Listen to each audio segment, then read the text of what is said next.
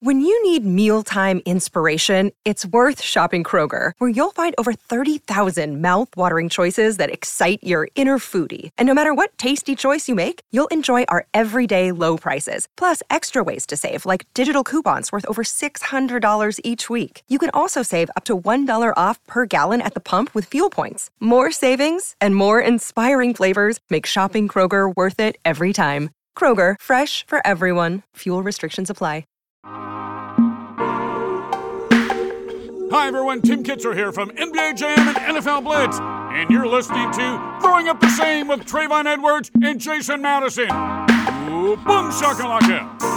And now here's your starting lineup. Trayvon Edwards, Jason Madison. Ooh, boom shakalaka. And today we have a special guest, Kazeem Famuyide. What's up, bruh? Yo, what's going on, people? How y'all living, man? Y'all good? I'm good, man. I was stressed. I didn't want to mess up your last Listen. I grew up it's funny that this podcast is called Growing Up the Same, and I feel like every Nigerian who listens to this is gonna feel me on this one. Like the pressure, or the sort of like the way you hold your breath when people pronounce your last name. And just knowing how it's gonna get butchered is a pain we all share. But you killed it. We're in better shape now. I used to be way worse. Yeah, I mean, that's racism if they don't get it right anyway. We ain't accepting. We ain't taking no L's. Say my real shit. Hell nah. Fuck that. I ain't Americanizing nothing.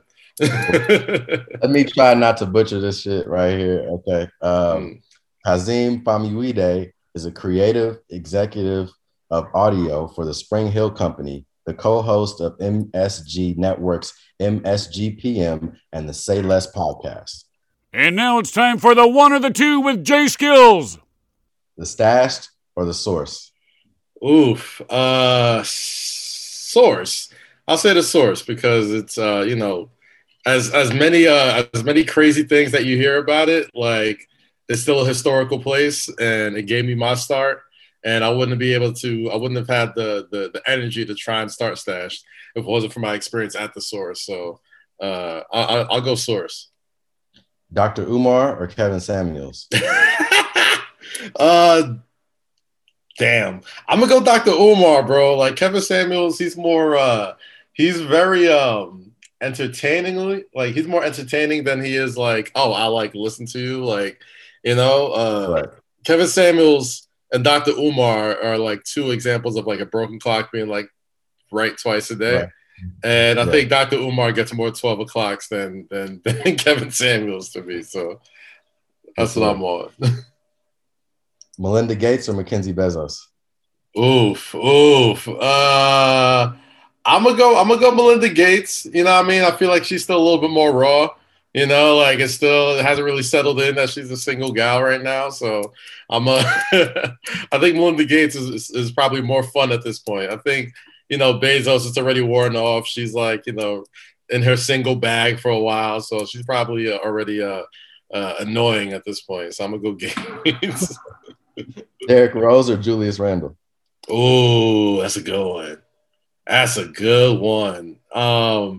I'm gonna go Derrick Rose simply because not to take anything away from Julius Randle, aka Drew Shiesty, aka the Coro Larry Bird.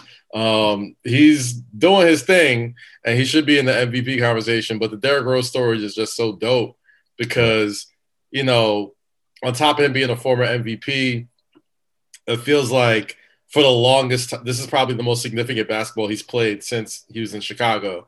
And that's really tight, man, because he's a special dude and he's got that sort of aura.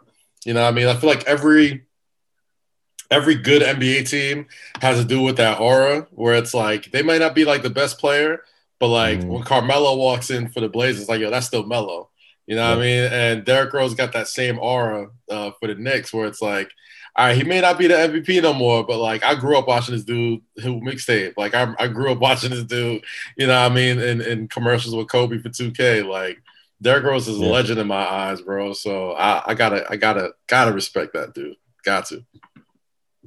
WWF or WWE? Whoo, man. I don't want to do the old head thing and just be like, oh man, WWF was better back in the day. Da, da, da. But I'm going to go WWE. I'm going to go WWE because that's when everybody started really getting to that money. And as fun as WWF was, they had to change up for a reason. It was the Wild Wild West back then. So I'm going to go WWE. I'm going to go WWE. Raw or SmackDown? Oh, SmackDown by far. SmackDown's always been the black man show, coined by a black man, Dwayne The Rock Johnson. So I'm never gonna go Raw over SmackDown. SmackDown for sure. Hell in a Cell or the Montreal Screwjob? Whoo! No, we say Hell in a Cell. We talk about the OG Hell in a Cell when Mick Foley got tossed off. Yeah, we go with the Hell in a Cell, bro. That is the wrestling version of like Michael Jordan jumping from the free throw line, bro. Like for the rest of time, no matter when you see any highlights of wrestling, you will see, Mick Foley getting tossed by the Undertaker off that cell. So I gotta go there. Got to. Bieber Valley or Max Bigavelli? Definitely Bieber Valley, bro. I'm sorry. I've been a day one believer for a minute, and his his descent into what I will call N-word hood is hilarious to me every single time around. Like not even in a hypocritical way. Like it's just his evolution is like hilarious. That even going the way he started to basically becoming the Tupac of his time, like it's fantastic. Graduation or My Beautiful Dark Twisted Fantasy? Oh man, Graduation didn't really age that well to me, bro. Like I'll keep it honest. I used to love me some Graduation, love it, and like the older I get, I'm like, it's all right. But My Beautiful Dark Twisted Fantasy still slaps to the high heaven. So definitely that. NWO or DX? Oh, for sure, DX. For sure, DX. I mean, NWO before he got stepped on, like before the dope was stepped on, was ill when it was like just Hall, Nash, Hogan, Savage coming out with Dennis Rodman. You know what I mean? Bruce Buffer calling him to the ring and like spending Ted Turner's money to the cows came home. Like that was my NWO. Once they started adding everybody and their mama to the group, that's when it got like super trash. But DX managed to keep like a level of exclusivity to themselves that still makes them pretty cool to me. So I'm gonna go DX. The catch rule in football or the carry rule in the NBA? I'm gonna say the catch rule is probably worse. You know what I mean? Because at least the carry rule, you get some fun highlights out of it. You know what I mean? Nobody likes the catch rule. Like the catch rule is just people just yelling and screaming at each other as long as they possibly can. But the carry rule, at least you could end up on Ball's life. You know what I mean? You can still get some followers off of some carries. You ain't getting no followers off of a bobble catch. So The Carter 2 or the Carter 3? Carter 2 by far. That was the album that like I fell in love with Wayne music too, right? Like the buzz was there. Like, far as mixtapes is concerned, but once Carter 2 dropped, I was like, oh, nah, he's the truth. He's the truth. Yeah. Hennessy or Douce? Ooh, man. Damn. I definitely, I ain't getting no checks from either of them as of late. So, honestly, neither. Like, it is, I am washed, bro. Like, either one of them joints put me out for at least 3 or 4 days now, so I'm gonna go neither. I think Hennessy was for its time when I was young and rambunctious, and Douce I tried to class myself up, and I just realized both of them put me out for 2 days or 3 days. So I'm gonna go neither. Currency or Wiz? Oh man, I was just listening to some Wiz like not even 5 minutes ago, like right before I did this call. I'll throw on Only Nigga in First Class, like for which I haven't heard in a minute, but there was some slappers on there, man. It's a good vibe out album. Like, you know, the first like 6 or 7 records are official. So yeah, Wiz. Francis Ngannou or Israel Adesanya? Oh, you know I gotta go, my brother, the style bender, Izzy Adesanya. Yeah. I feel like he just got the whole package, bro. Like he touches so many levels of what makes like a star fighter. on top of him being like Nigerian, on top of him just being like hella cool and having like a weird sort of front row seat to like his rise into like superstar status, is really tight, man. And I think he's the not even the future of that company, he's the present. Yeah. The Commission album we never got, or the CRS album we never got? Damn. Well, the Commission album we didn't get for obvious reasons, right? The CRS album is just people just being like, the hell with y'all don't deserve it. Like they're all still alive and breathing, so they should get to that eventually. But I'm gonna go with the Commission album just because the reasons why we couldn't get it. Right. Platinum Chanel or 1997? Ooh, man. Platinum Chanel. I'm gonna go Platinum Chanel. ASAP Mob or Wu-Tang Clan? Oh, Wu-Tang Clan, man. Come on, bro. Like, gotta go Wu-Tang. Gotta go Wu-Tang. I as much as I love the ASAP Mob movement, I don't really bang a lot of them albums like and I think Ferg low-key the hottest out of all of them, and it's usually because he got 3-4 bangers per album. You know what I mean? But Wu-Tang, I mean, yeah, come on. I'm Staten Island born, bro. That is the royalty in my eyes. So gotta go Wu-Tang. Mark Jackson's With All Due Respect or Birdman's Put Some Respect on My Name? Yo, definitely Mark Jackson's With All Due Respect.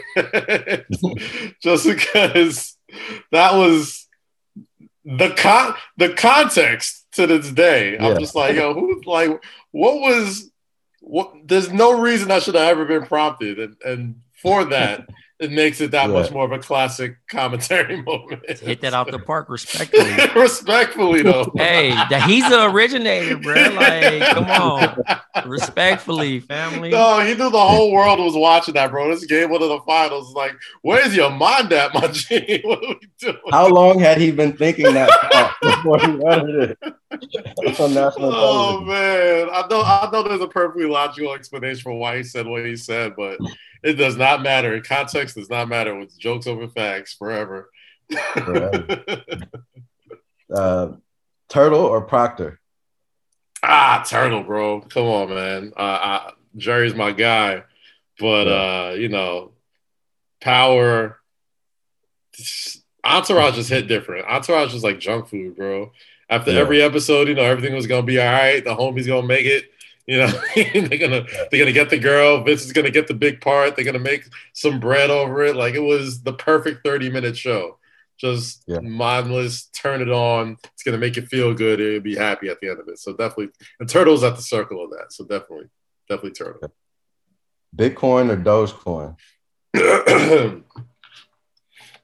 You made me want to go check my Robinhood real quick, so let me check. The answer will depend on exactly what my Dogecoin is hitting for right now. Yeah, not for real. Dogecoin for sure, because it's so American, bro. It's a joke money, and it's like everyone writing it off like, oh, it's a joke. There's no way it'll do well. And I'm like, look who our president just was. This is exactly why it'll do well. Like, I put a couple racks in there, and I've been happy as hell this week. So, yeah, buy that dip too. Jokic or Embiid? Man. Jokic put the beats on my necks the other night, bro. Like, I was a witness to that first quarter. I was like, man. I know I was y'all thought it was sweet. I was talking crazy. Yeah, I know. Yo, them 13 out of 14 win. I was talking crazy. And the Joker said, yo, hold up. Had some of this in the first quarter. So I gotta go to Joker, bro. Like, I say what you want about aesthetics and not looking the part, but that dude is the truth. I'm sorry for all the Julius having a great season. But there was definitely levels, and the Joker showed it off that night. For sure. Joe Budden or Gilly the Kid? Man. Man. I'm gonna go Joe. Only because Joe's fam. He's always been super supportive, and Rory's my guy, and I low key like Wallow more than Gilly anyway. So I'm gonna go Joe. Grits and Biscuits or South by Southwest? Oh man. Whoo, I'm gonna go Grits, bro. The early South by days can never be replicated, bro. Like the early South by days are something legendary that we might not ever see again. But Grits and Biscuits, bro, love those guys, love the Slades. You know what I mean? That's culture in New York, bro. Like you go to Grits and Biscuits party, man. Like it is. Bro, I went in 2012 when I moved out to New York for like a year, and I met one of the baddest chicks I ever seen. And we was in there wall to wall sweating. Yeah. Yeah. Lost her in the party at 3 a.m. Like, Man, that's the one thing, bro, about this pandemic that really, just that era of like parties that were like, social media driven, like self-sustained like events that, as the nightlife sort of like not ended, but like changed in New York City, the real events were like these things that like people you knew were just throwing, like your Grits and Biscuits, your brunch bounces, Henny Palooza / Duce Paloozas. Like those are the things that everybody wanted to be at. So, and obviously the world's changed so much. I don't know when we'll be able to get that again, but definitely Grits, bro. Love Easy Mo Breezy, my guys. Kobe ending his career on a 60-piece or Tiger winning the Masters in his 40s? Ooh, man, that Kobe 60-piece hits so different now. Like when you watch it, it's like watching the last episode of a TV show. It's like there's no way this is real. Like you got every famous person in the crowd.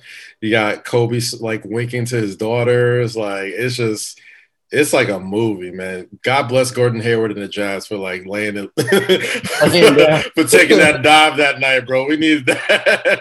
We needed our proper goodbye. Nobody gave a damn if the Jazz would have won that game that day. They or might have booed them to this day, bro. If they to this day, bro. Like I still got smoke for Shawn Marion for messing up MJ's last All-Star game. It's like, why would you foul? Why would you foul Kobe? Let MJ get that walk off, man. We good. The Wire or Snowfall? Oh man, I'm gonna go The Wire because I still haven't seen Snowfall yet, bro.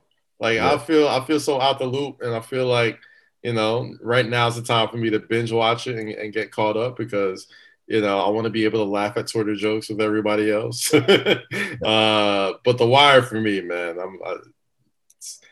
to me the best show next to Breaking Bad ever created. So I'm gonna go The Wire. Agreed. Saturday night or Sunday morning?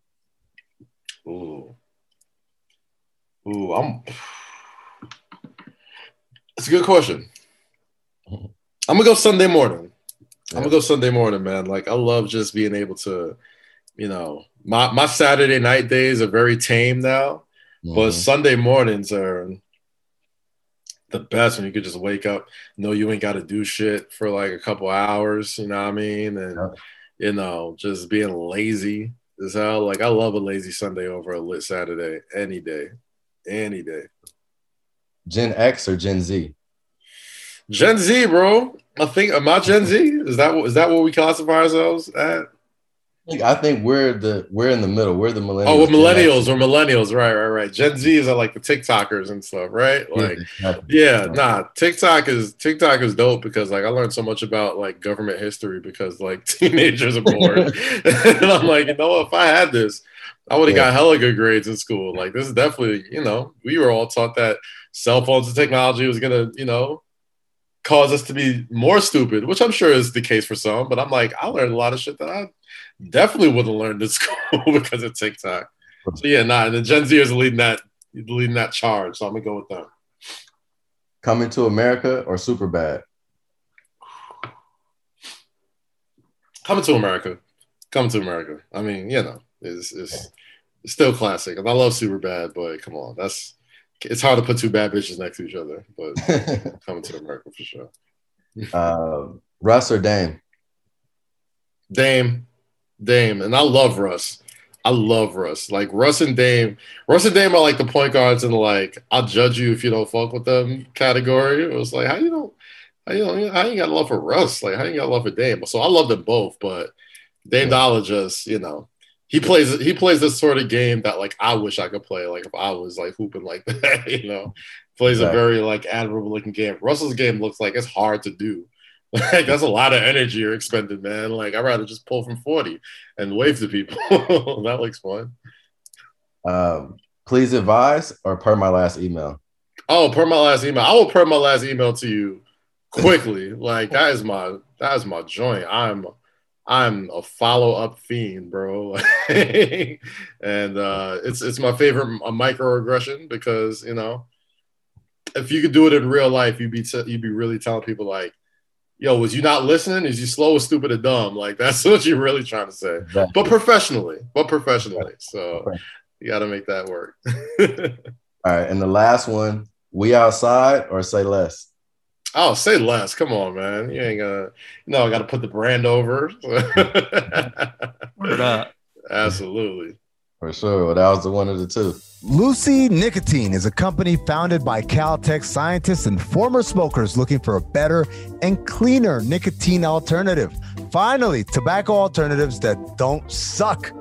Researched and developed for 3 years to be made for people, not patients, Lucy has created a nicotine gum with 4 milligrams of nicotine that comes in 3 flavors: wintergreen, cinnamon, and pomegranate.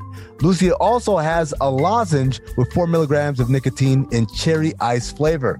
Each and every flavor actually tastes great, and it's convenient and discreet. Products can be enjoyed anywhere, on flights, at work, on the go, even at the gym. People, it's 2021. Get rid of your cigarettes, unplug your vape, throw out your dip, and get some Lucy nicotine gum or lozenges. This is the real deal. A subscription to Lucy comes directly to your door each month.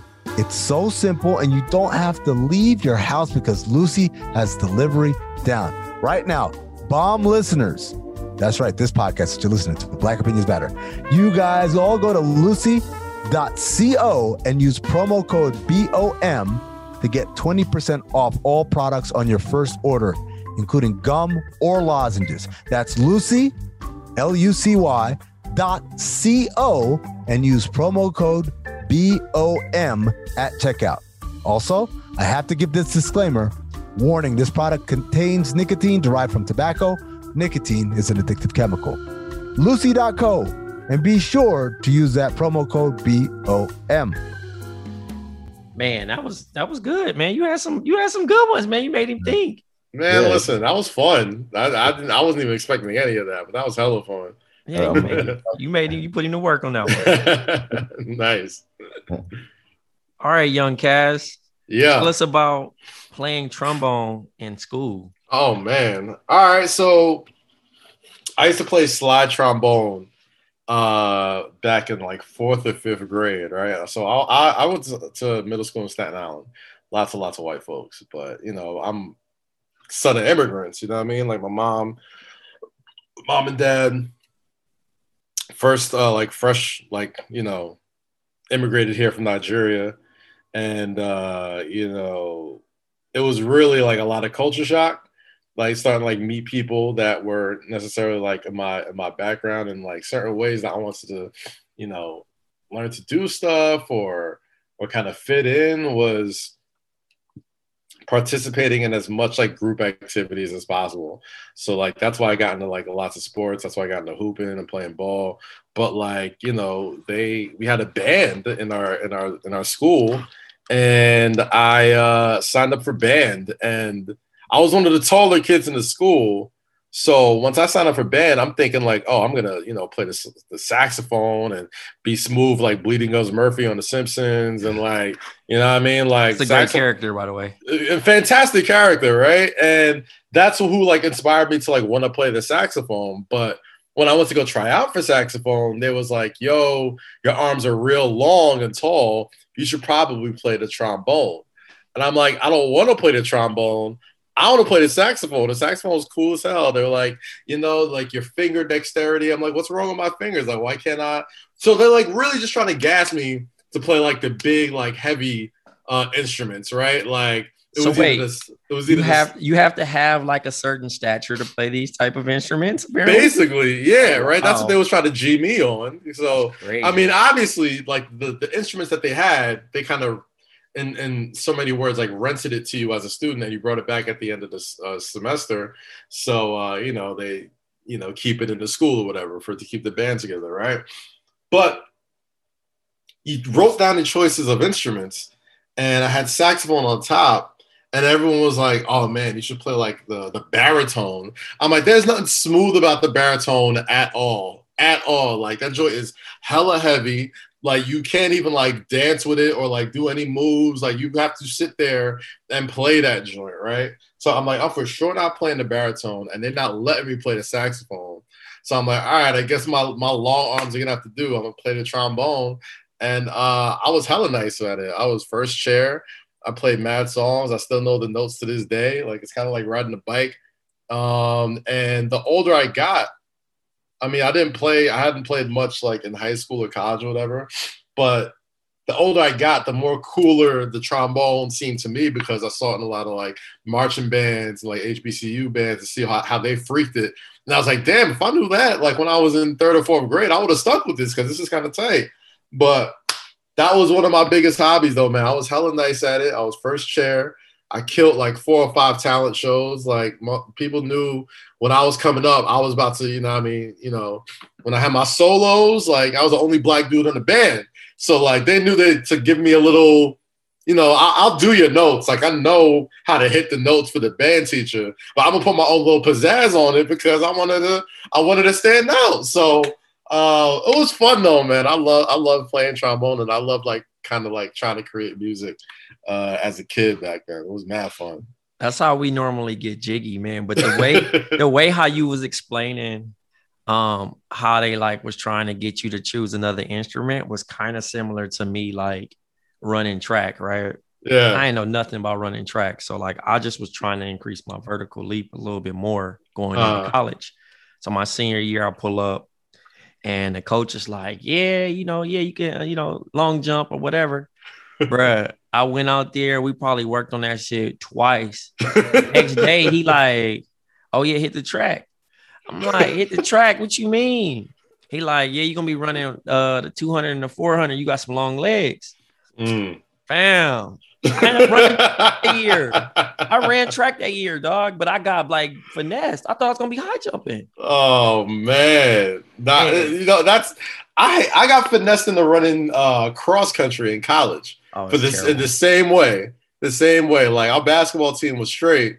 But they were like, our coach was like, had to deal with like the track and field coach. And was like, yo, some of our freshmen and sophomores, we're going to send to make sure that, they got, some track. So all I heard was track and field. I'm thinking, okay, the short run, the short little sprints and stuff like that. They had me running cross country, bro, like against other people who went to school for cross country. Like, hey, the sickest thing about cross country, it is not sweet. So anytime I would come to track practice late, or like I was just getting smart with my coach, he would sign me up for cross country. And I didn't know that when you be running in that little pack, by the time you trying to finish up the meters, they be throwing elbows in there. Yeah, it get real shiesty in that thing. It's very.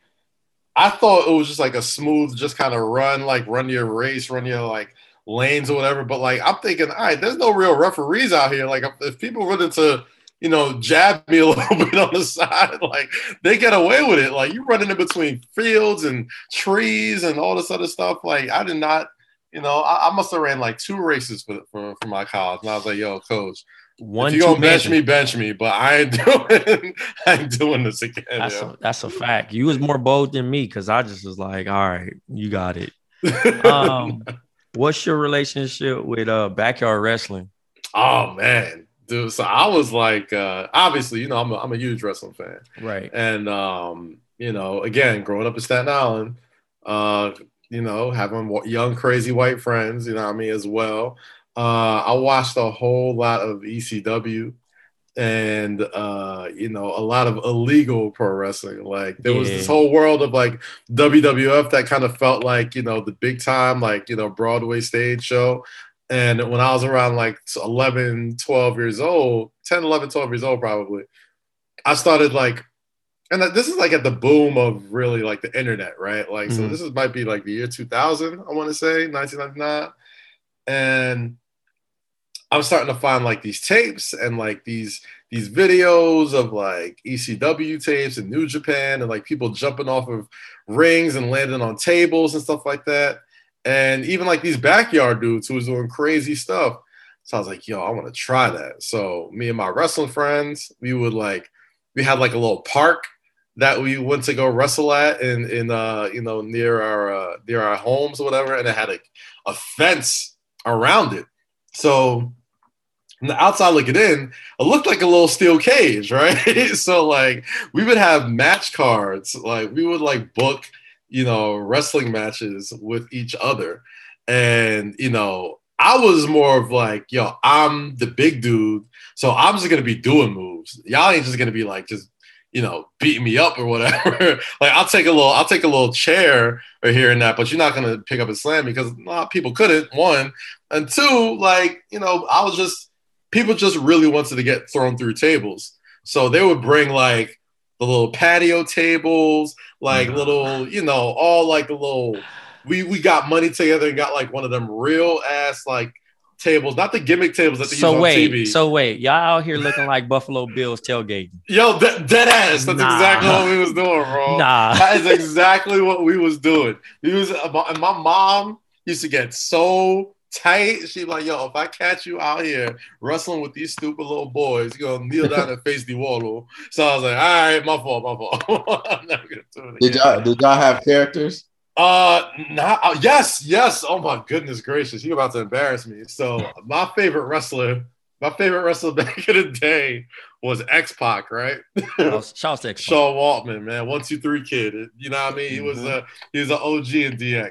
So I used to call myself K-Pac because I wanted to be part of DX or whatever. So I would come out. I would have the same, we had a little boom box. So we would play like the remix D-Generation X music that Run DMC did. Like that was my entrance music. You know what I mean? I'd come out, talk my shit. And, we had my friend, his name was Jason.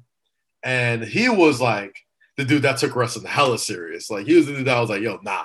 I mean, like I was just messing around. I'm just sitting there, like, just, playing and just having fun. My friend Jason was like, nah, bro, like I'm gonna make it. Like I'm gonna videotape this. Like people gonna see me. Vince gonna call me up in like 5 or 10 years, and I'm gonna make it. So like he was the one I would bring, like buy these tables, buy these chairs, and he would like want to get fucked up. He'd be like, yo, he would want to get put through tables. He'd want to jump off the cage, do backflips, all this type of stuff. He was wild as hell. And I remember I put him through a table off of the top of the fence. So he went like maybe like 8 feet off the ground. That's crazy. I put him through a patio table, and we heard that shit break, and we saw a bunch of, I guess like kids might have been, our parents might have been watching us, and they didn't know what was going on. Oh wow! So like we just ran for it. Yeah, oh, that's crazy. So we put him through the table and just ran for it because people thought we was really fighting and shit. Oh, and that was the last time I backyard wrestled. So I remember KCAL 9, it's local news channel in LA. Yeah, they showed ECW. Yeah, and cats was just like, and then the backyard internet sensation shit where niggas is jumping off of the roofs, and just slamming and shit like that. So I was like crazy WWF. I'm like HBK, DX. Same, you know what I'm saying? Also WCW and WO and shit like that.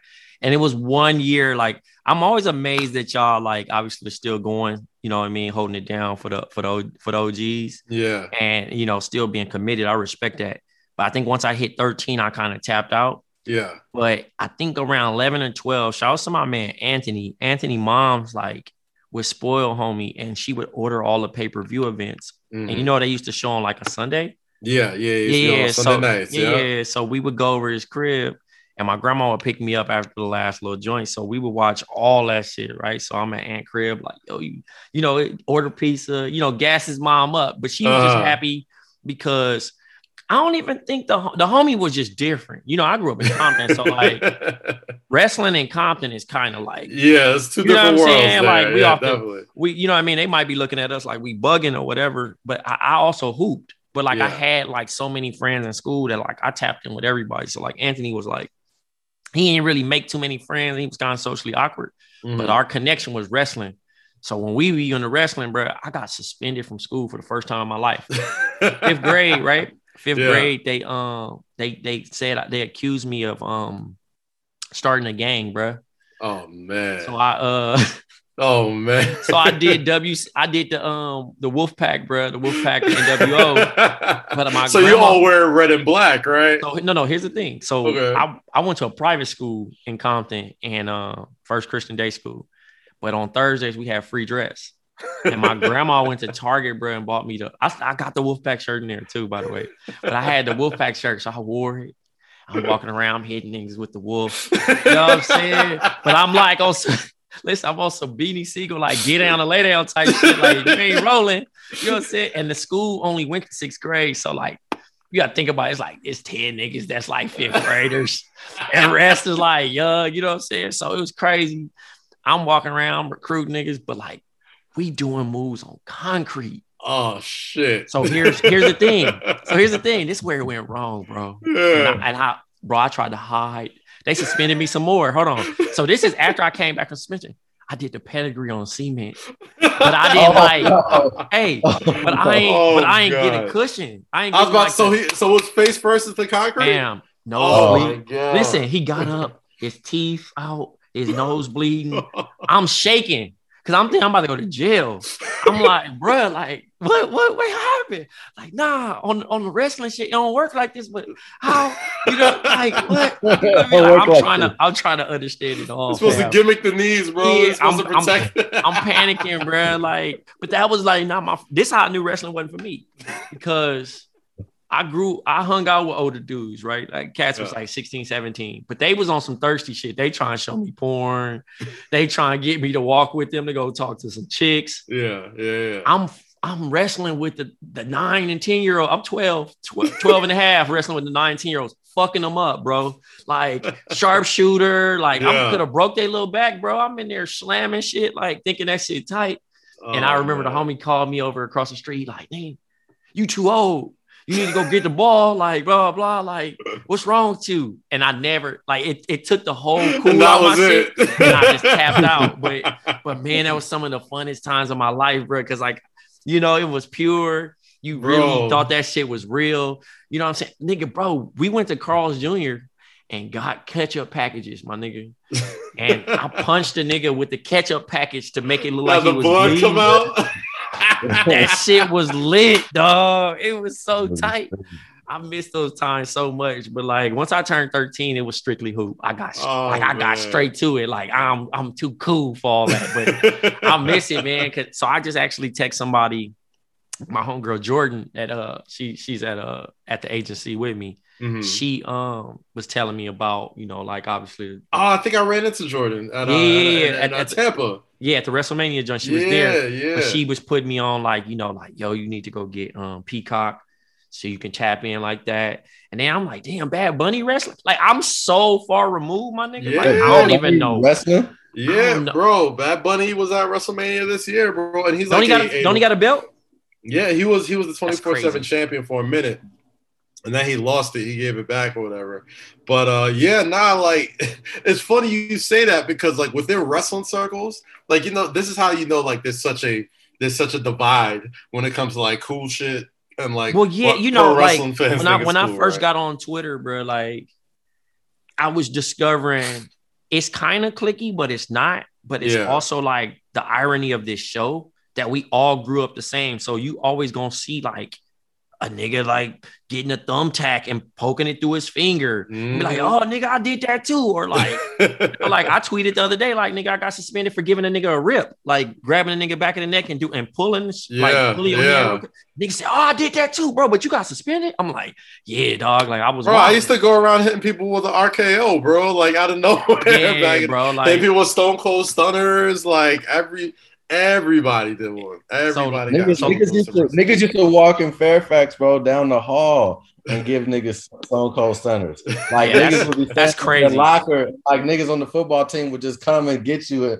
Just like the fact that that's happening in high school is a little wild. Though I would have killed me. Bro, niggas were out of pocket, like violent to each other in high school. You know what I'm saying? Like you ever think of like the dumb stuff you did in high school? That was for sure. Like, yo, if somebody did this to me as a grown man, bro, like remember, like back in the day, like if we used to do beggies, we used to do snatchies. We used to do like, yo, if you had like a snack in your, you don't want that. If you had a snack in your left hand, we used to smack it out your head. I'm like, yo, that's a fade. If you do that to me now, bro, I might chase you down the street and pull a hamstring.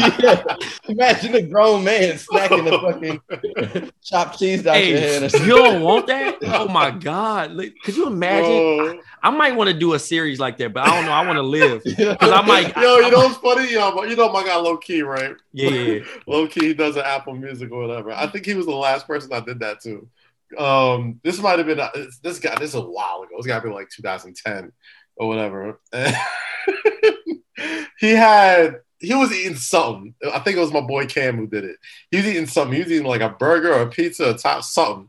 And he was down to the very last piece of the burger, whatever he was eating. And just as he was about to eat it, slapped the shit out of his hand. Like, you don't want that?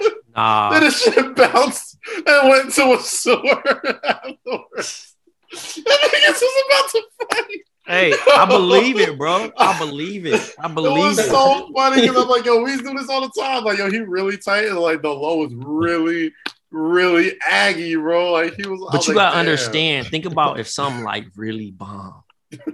Like, you know, for one, first of all, he's down to his last bite. Like, you know, he was enjoying it, and it ain't as good until you finish the whole thing. So you like, Cass, think about like you waited 45 minutes for DoorDash, your food there, and you like halfway in your shit, you grubbing, and then nigga just hit from under and flip it up.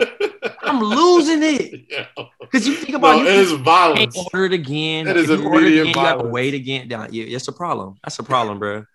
Man, we could talk about that for hours. Tell me about you writing. Yeah, so I mean, I've always been. I played sports, played a lot of sports growing up, but my parents always like drilled into me that like you gotta be able to do something in the classroom, like whatever it is, like. You got to be able to utilize, like, chase all these athletic goals, or whatever, but just know you got to have something that's your shit. And for me, it was writing. Like, I wasn't that great of a math student.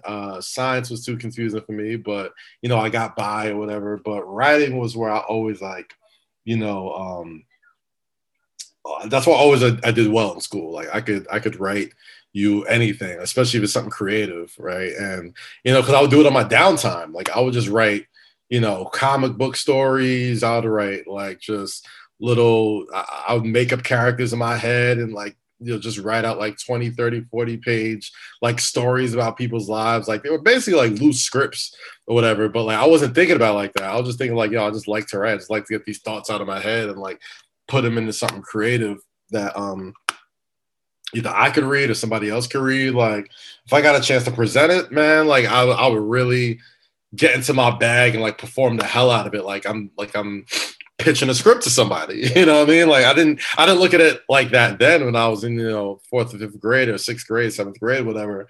But, you know, that was like a tool that like I carried with me throughout like all of my career. Like I was always able to, you know, creatively like concept something and then just get it down on paper and present it, you know, like that's where I always got my kicks out of. And I think that helped me a lot in, you know, my journalism career, being at The Source and doing Stashed and being on Hip Hop Wired. I think that helped me a lot at BR, doing TV shows for MTV, doing TV for WWE.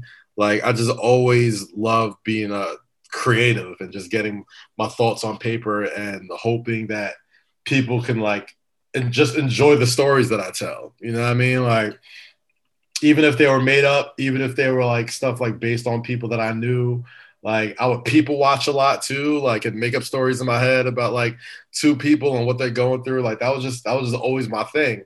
And I caught on to it pretty early too. Like I was like reading and writing by the time I was like 2 years old, like 2 or 3 years old. So like something stupid young. Like my parents, I had like some like mental level like genius in me as a kid, and then like I just threw it into like pop culture and like, you know, stuff that I like basketball, football and stuff. But, you know, it's just something I always just loved to do. And it was always like a tool that I could use anywhere I was in my career.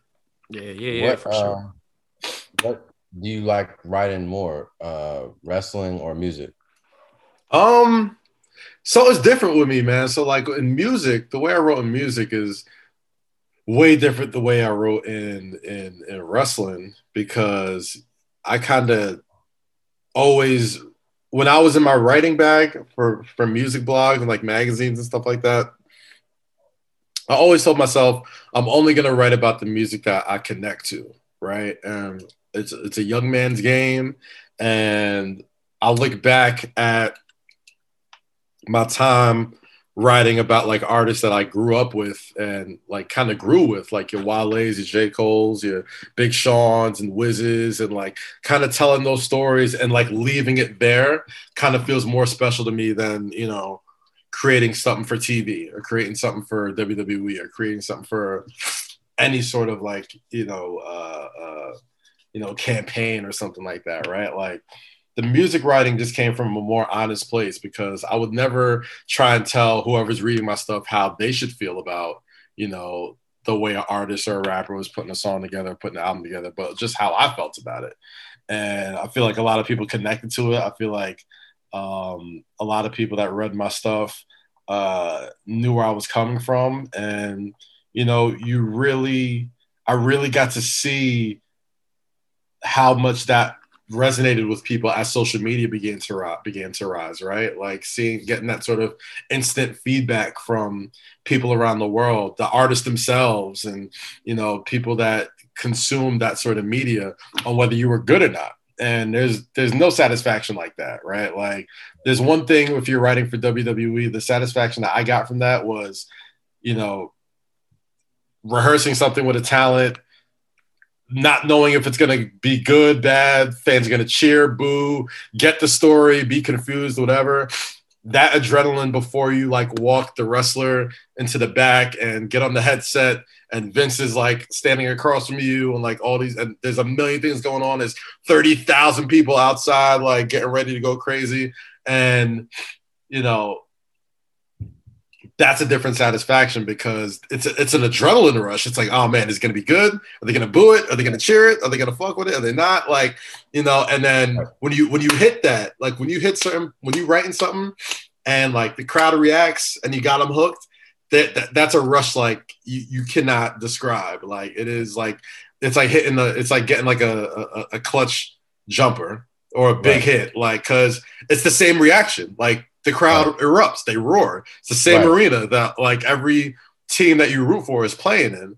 And you conjured up the same emotion with your mind and your pen that other people get for dunking a basketball or hitting a home run. It's an incredible experience. But me like personally, song, right? Like, yes. And performing that song in front of people who you've never met or never seen, and they have this adulation for you for something that you just made in a room by yourself. Yeah. And you go somewhere and you're like, what? All these people know this shit and they love it? Yeah. Yeah. It's like it's even more fun because you don't get credit. You know what I mean? If it goes right. you only get blame if it goes wrong. So like if it's ass, everyone's like, God damn, who put that? Like, who wrote that? Like, who put that segment together? But if it goes good, like the best victory is the sweet silence. Like, if nobody's wondering, everyone's just so happy that segment with those performers and those wrestlers did really well. it's a phenomenal feeling. And you get to retain that sort of anonymity and being like, oh man, like that was, you know, it's bliss. It's great. If you were to write a book, what would it be about? Oh man. I mean, I definitely do want to write like a memoir one day. You know, I feel like I've experienced like so many different lives, you know, like I feel like between, you know, music and hip hop and The Source to, you know, working with Steve Stout with Stash to, you know, being at BR and, you know, Marshawn Lynch, and then going from doing stuff at Uninterrupted with Braun, and then, you know, the whole 7, 8, 9 years that we did Palooza to WWE years to, you know, Flagrant 2 podcast to now my own podcast. Like, you know, I feel like I've met a lot of people. I've been on some like Black Forrest Gump shit for a lot of things, and just happened to be at the right place at the right time and being like, I can't believe I'm here. I've been in so many situations where I'm just blessed to be in the room, or blessed to be like help tell a story, or be at a situation where, like, you know, you're one of the voices that a lot of Knicks fans see in the year where the Knicks are finally good, right? Like the year that the Knicks finally get it right after these big games, after these big home games, like they cut to you. You know what I mean? Right. Like it's such a departure from like how I started my career, where it's like, I don't know how I was going to get there, but, you know, I got there. Same thing with WWE. Like, I didn't know, like, having an interest in wrestling, doing, like, backyard wrestling with my friends and, you know, loving watching, like, Macho Man and Hulk Hogan as a kid would lead to me, like, working, like, directly with Vince McMahon and, like, Triple H. I didn't know that, you know, this stuff would, like, lead me to directly working at a company founded by LeBron James. Like, you know, it's just so many, you know, so many twists and turns that, like, I would love to be able to give, you know, those experiences to somebody, because I feel like a lot of things I was told was you had to kind of pick something and stick with it and do that until, you know, you get the picket fence and the kids and all that type of stuff. And I would want people to see my story and my career trajectory and be like, nah, just do what the fuck you feel like. Like, if you got some passion behind it and you like it and you think you can put the energy to do it, do it. Like, I got to tour with my best friends for 7 years, squirting like cognac in people's mouths and like and having the biggest artists on the planet like perform at a party that started in the basement, you know, like and to go from that to, you know, being an editor of one of the greatest, I mean, one of the longest running hip hop publications in history, you know what I mean? Like, it's just, there's so many boxes I've gotten to check off of life. And I would love for people to see that and be like, yo, if he did that, I could do that too, because it's so fun. I never feel like I'm working. Everyone's always like, yo, you do so many things. Like, how do you find time? I'm like, yo, I don't feel like I'm working. I would do a lot of this stuff for free. I'm not, but like, I'm glad to do it, because this is what I've always dreamt about doing. Well, Kaz, I definitely want to give you your flowers, bro, because you are one of the people that I could say that we don't have a blueprint of how we do things. Yeah. But anytime I go somewhere, your name is in the room. You know what I mean? So it's always funny. It's like, yo, I remember shouts to AP and Hawk and them when I was going to Uninterrupted and doing stuff with them. Yeah. I'd be like, yo, you know, Kaz, I'm like, I see him a lot.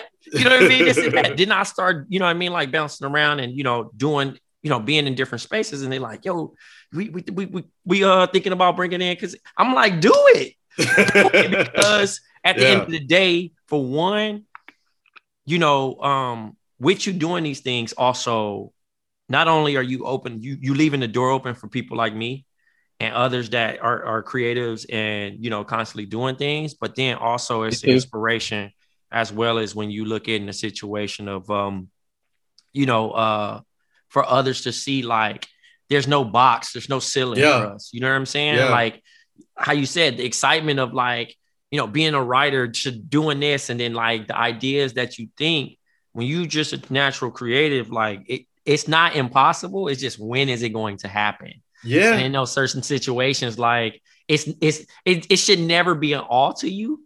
Yeah. Because it's in you. You feel me? Like you can't explain it. Like I still be like bugging out sometimes. Like, yo, I covered the NBA. Yeah, like bro, like, what? And then it's crazy, man. Like I completely 100% get where you're coming from, because like hearing that is dope. Like like even like talking it through in my own head, I'm like, damn, that's like who would have thought? Who would have known? I'm still pinch myself that like MSG got a whole home studio in my crib to broadcast like Knick games. Like I still got to pinch myself that like I go past the team that I root for and it's like a billboard of me. You know what I mean? Like with my co-host. Like it's like it's funny you bring up Hawk. I seen the Hawk post something today on Instagram and Twitter about like kind of like his home setup and how he's done for like NFL Network and like Uninterrupted and all that. And Hawk is like an inspiration to me, dude, because he says something that's like, oh, he's the best, bro. Is it impossible or is it hard? Like, if it's impossible, don't waste my time.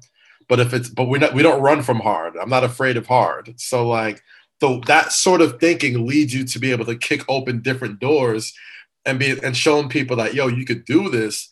And I love that to keep doors open for people. Like, I always want to be able to, turn around and hand another opportunity to somebody or hand another situation to somebody and be like, listen, like I've done this. I know you can do it. And, it's being a creative just never stops. Like it's the one job. I wouldn't even call it a job. It's the one sort of like calling that like you're never fully off the clock if you're doing it right. You know what I mean? Like you're always just kind of going to see what's the next sort of situation or possibility that can like lead you to continuing to create. You just never stop, and it's fun at the end of the day. I feel like deep down underneath all this stuff, like you want to be able to have fun with life as long as you can. Mm-hmm. And the times you could bring your fun to work or, part of your work is bringing fun to people. Like, I don't think there's a better way to sort of live your life, man. Like, especially if creating is what you want to do. Yeah, that's facts. So we got one question that we ask all our guests. What advice would you give your 18-year-old self? Damn. All right. Let me remember who I was at 18. 18 years old, I had just graduated St. Patrick's High School. I'm thinking I'm going to go to D2 for a couple of years, for 4 years, and go play overseas. I'm going to tell my 18-year-old self that you should probably go play basketball at another school, for one. And two, don't forget any of this experience because you're going to need all of it. Like I feel like since I didn't make a career out of basketball, a lot of people just stopped trying to have a career in basketball. But I still got a career in basketball, even though I'm not playing, like I would say to myself, continue to have fun. And if you're not having fun with something, or you don't think something's fair, or you don't think something feels right or smells right, trust your instinct, trust your gut, don't second guess it. Because it took me a while to like stop second guessing myself. And I think a lot of 18-year-olds or a lot of, young Black men could relate to that. We, as Black men, especially as a young Black man, kind of feel like if you don't follow a certain guideline or if you're not hitting certain marks at a certain age that you're failing. And I wish I could tell myself that, way back when, so I didn't put so much pressure on myself. I used to have terrible anxiety. I used to have like fucking real life anxiety attacks before like big basketball games, before big projects, before, big moments in my life, because I always wanted, things to be right. Like I couldn't even fathom like things going wrong. I couldn't fathom losing a game. I couldn't fathom like having a bad game. I couldn't fathom, blowing a project or any of that stuff. I would tell myself to relax, trust your instincts, trust your gut, because, once I started doing that, it didn't really steer me wrong. Like it really got me in the rooms and places that I never thought I could be. And having success there made everything, is currently making everything, wonderful in my life. Well, man, you know, we love to hear it, bro. You know, you always welcome back on the show. Man, I appreciate that, bro. Definitely. Very happy, bro, for sure. And man. I would say your how it's started and how it's going with you throwing the hat off the roof. They remind me every time for the Porzingis, Tingus Pingus. Tingus Pingus. Look at him now, though. Look at him now. I ain't gonna hate on Porzingis. I hope he's healthy or whatever. But the Knicks did win that trade, though. Not gonna hold you. The Knicks did win that trade. Long term for sure, man. Yes, sir. Man, thank you again, bro. Appreciate y'all, Trey. Appreciate you, James. Thank you so much, man. Y'all take it easy, bro. Growing up the same wins the game.